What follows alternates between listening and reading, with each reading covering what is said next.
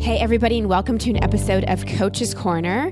Remember that on Wednesday, the live life coaching sessions go up. So if you missed this week, it was on how to make money doing what you love. And so I was thinking about who I wanted to have on, and the first person that came to mind is my new friend, Farnoosh Torabi. She is America's leading personal finance authority, hooked on helping Americans live their richest, happiest life. From her early days reporting for Money to now hosting a primetime series on CNBC and writing monthly for the Oprah magazine, she's become our favorite go-to money expert and my new friend. Farnoosh is a sought-after speaker and best-selling author. Her latest book, I love this title, When She Makes More, The Truth About Love and Life for a New Generation of Women. And that's one of the things we're going to talk about in this episode of Coach's Corner is why women make less and how we can negotiate and expect more. Farnoosh also contributes to the NBC's Today Show and hosts her own award-winning podcast, So Money, recently named a top podcast to grow your business by Inc. magazine, which I was recently honored to be a guest on. Our episode is 424, linked to the show notes there. She also has a web series. She's in the New York Times, the Wall Street Journal. Basically, this woman is really, really smart, really passionate about what she's doing, and just really real and relatable. I think you're going to get lots of insight from her. She talks about everything from building a platform as a thought leader to standing in your worth, both emotionally, mentally, and financially, and also transitioning from having those side jobs and moonlighting to stepping fully into what you love. So enjoy this Coach's Corner with Farnoosh Torabi. Farnoosh, I am so happy to have you on Coach's Corner this week. Thank you so much for joining us. I know you're going to lend so much wisdom and inspiration to our listeners. Oh, Christine, thanks for having me. You know, you were on my podcast not too long ago. It was one of my favorite interviews, and I just hope to be as open and helpful as a guest as you were on mine. Oh, thank you. It was one of my favorites too. And everybody, I'll put the link to the show notes so you can listen to not only my episode on So Money, but also just hundreds of other just fantastic podcasts that Farnoosh has put up.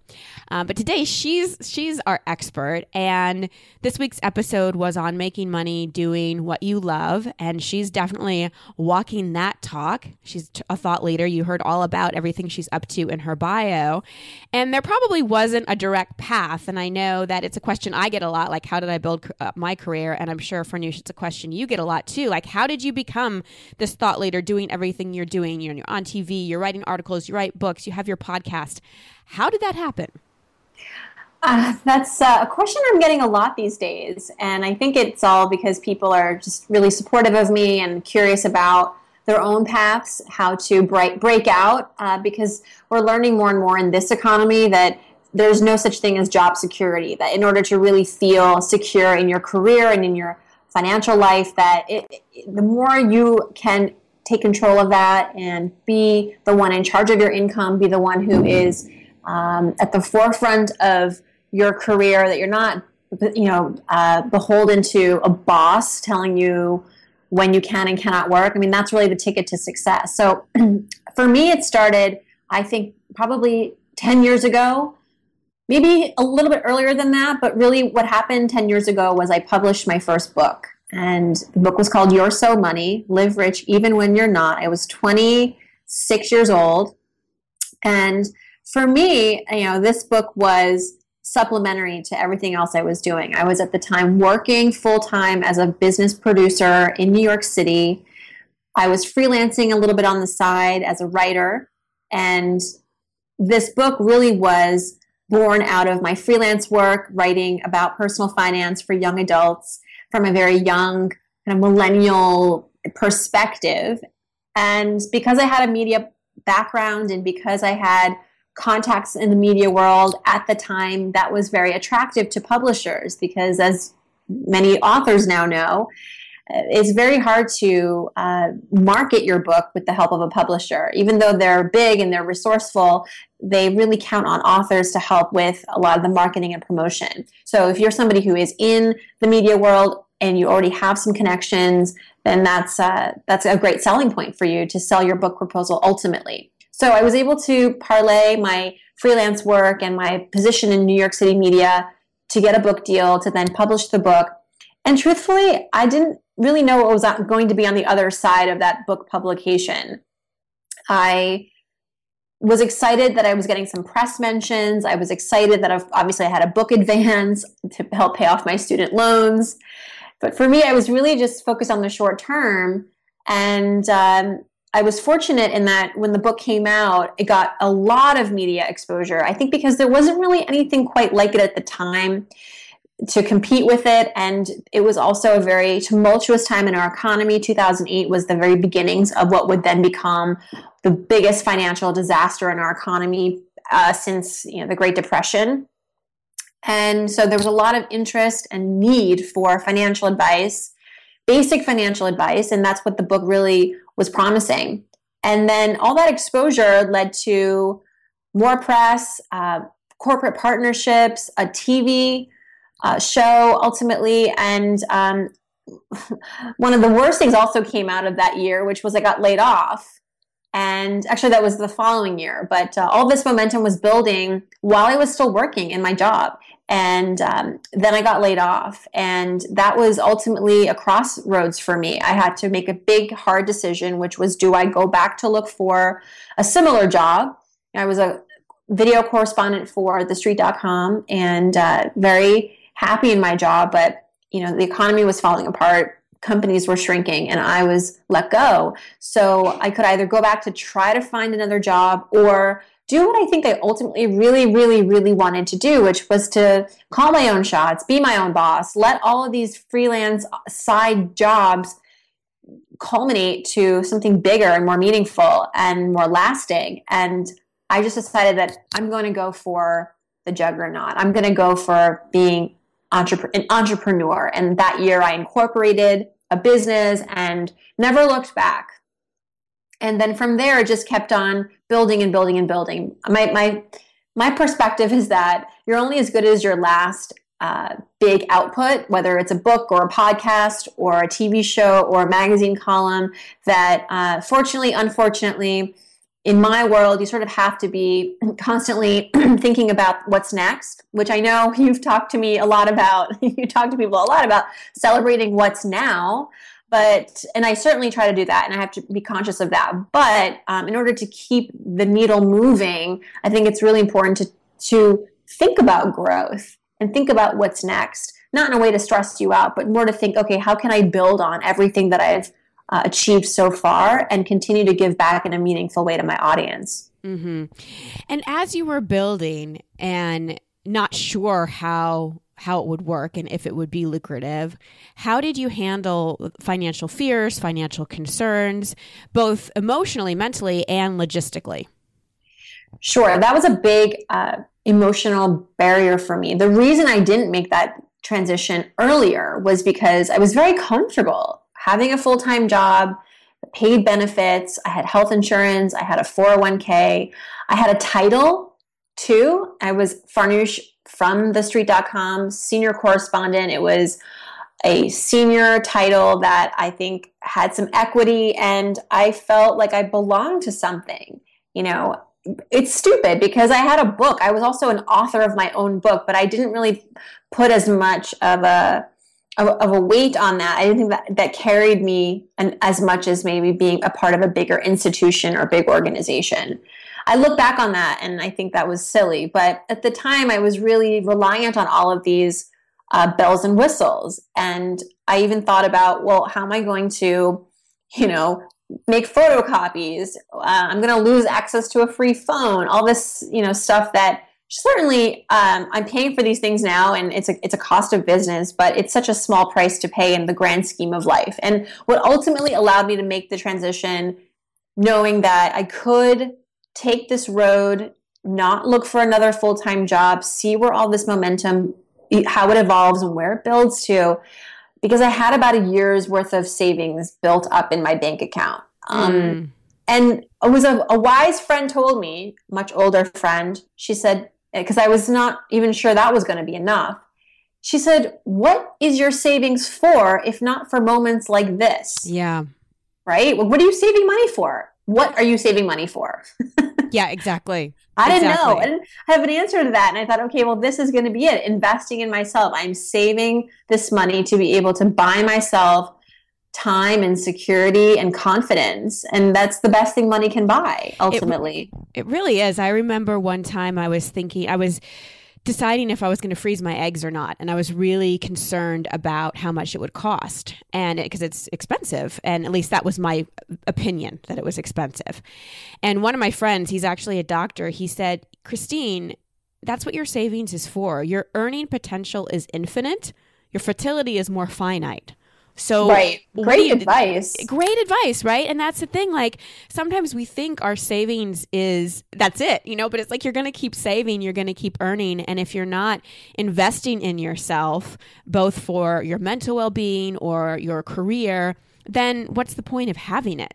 Besides just, sitting in the bank, not doing you any good. So I love that you said that. And I know the other thing that you're so passionate about and you're such a catalyst for is women really stepping into their worth, not just their emotional worth and self-confidence, but their financial worth and negotiating. And I know the statistics that men apply for a job when they're only 60% qualified. Women wait to feel like they're 100% qualified and are 4 times less likely to ask for a raise, even when they feel like they deserve it.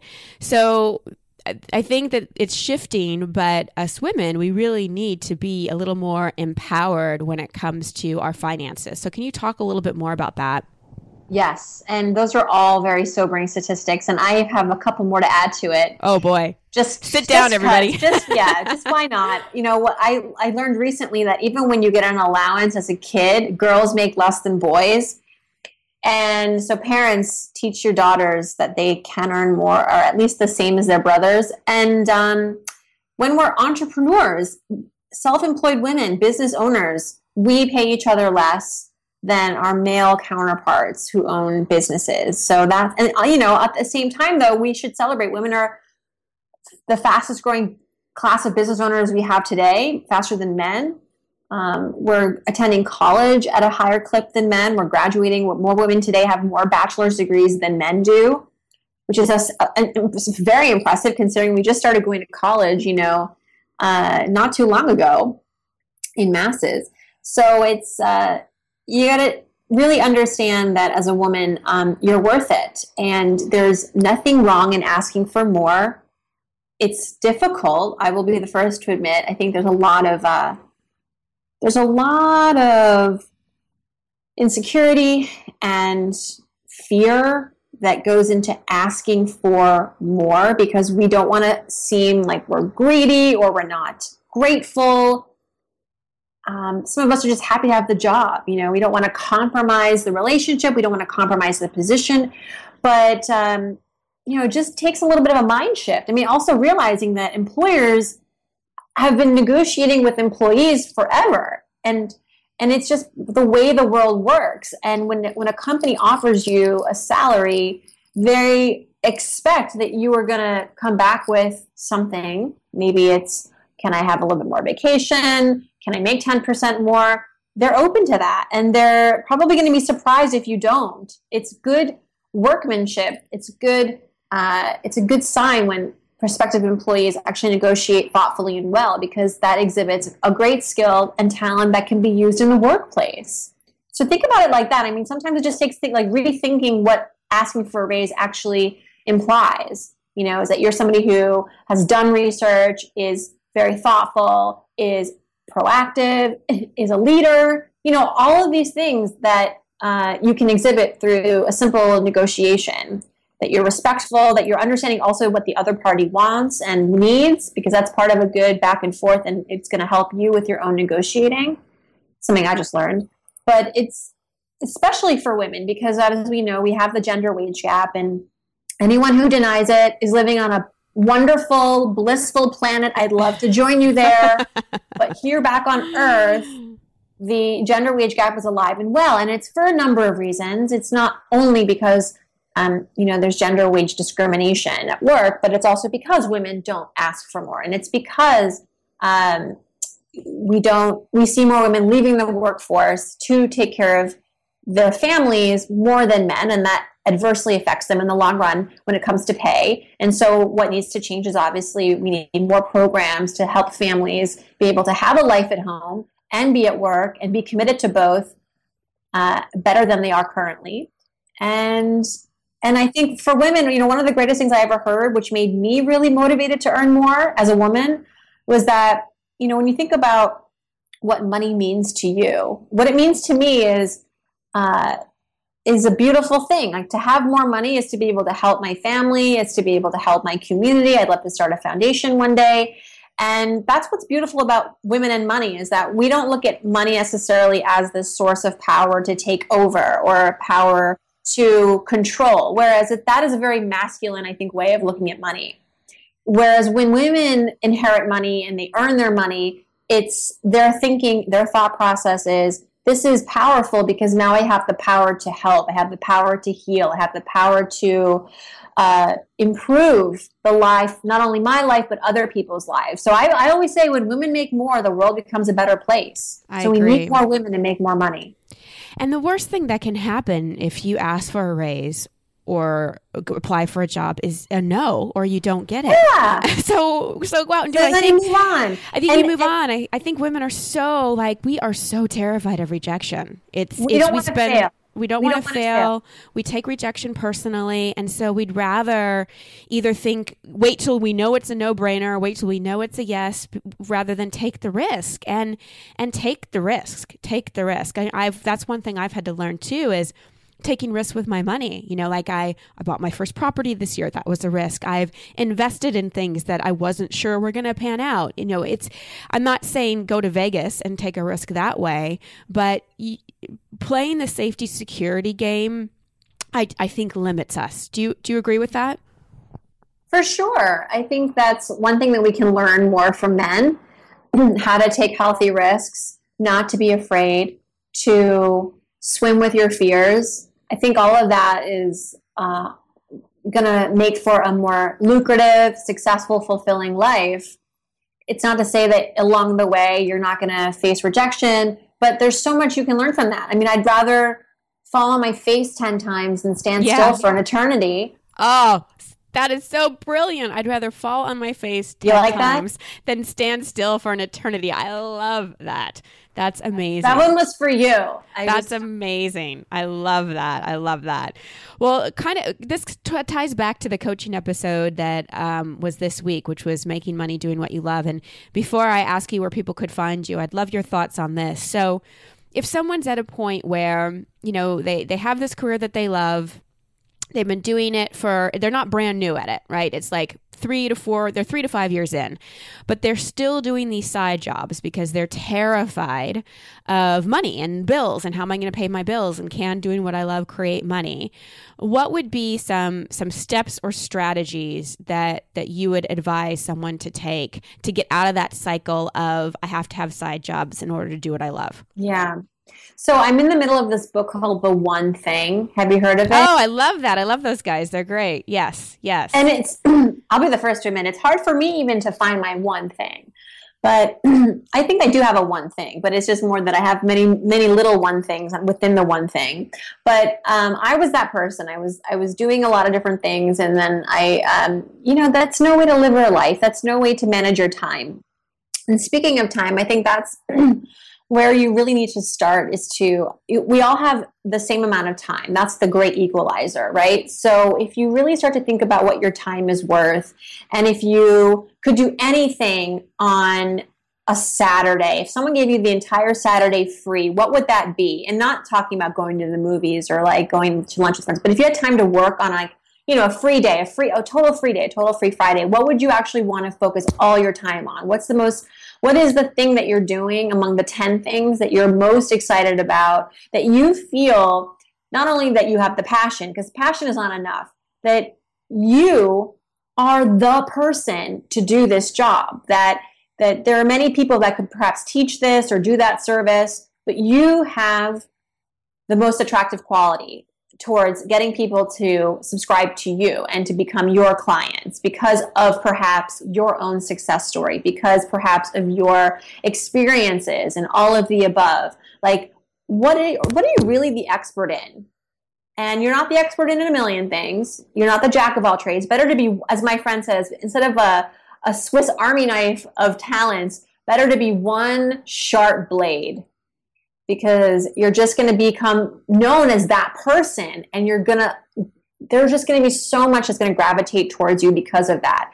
If someone thinks of you and they can't figure out what you do or who you are because you're just running around doing a million things, they're never going to come to you because they don't know what actually you're the expert in.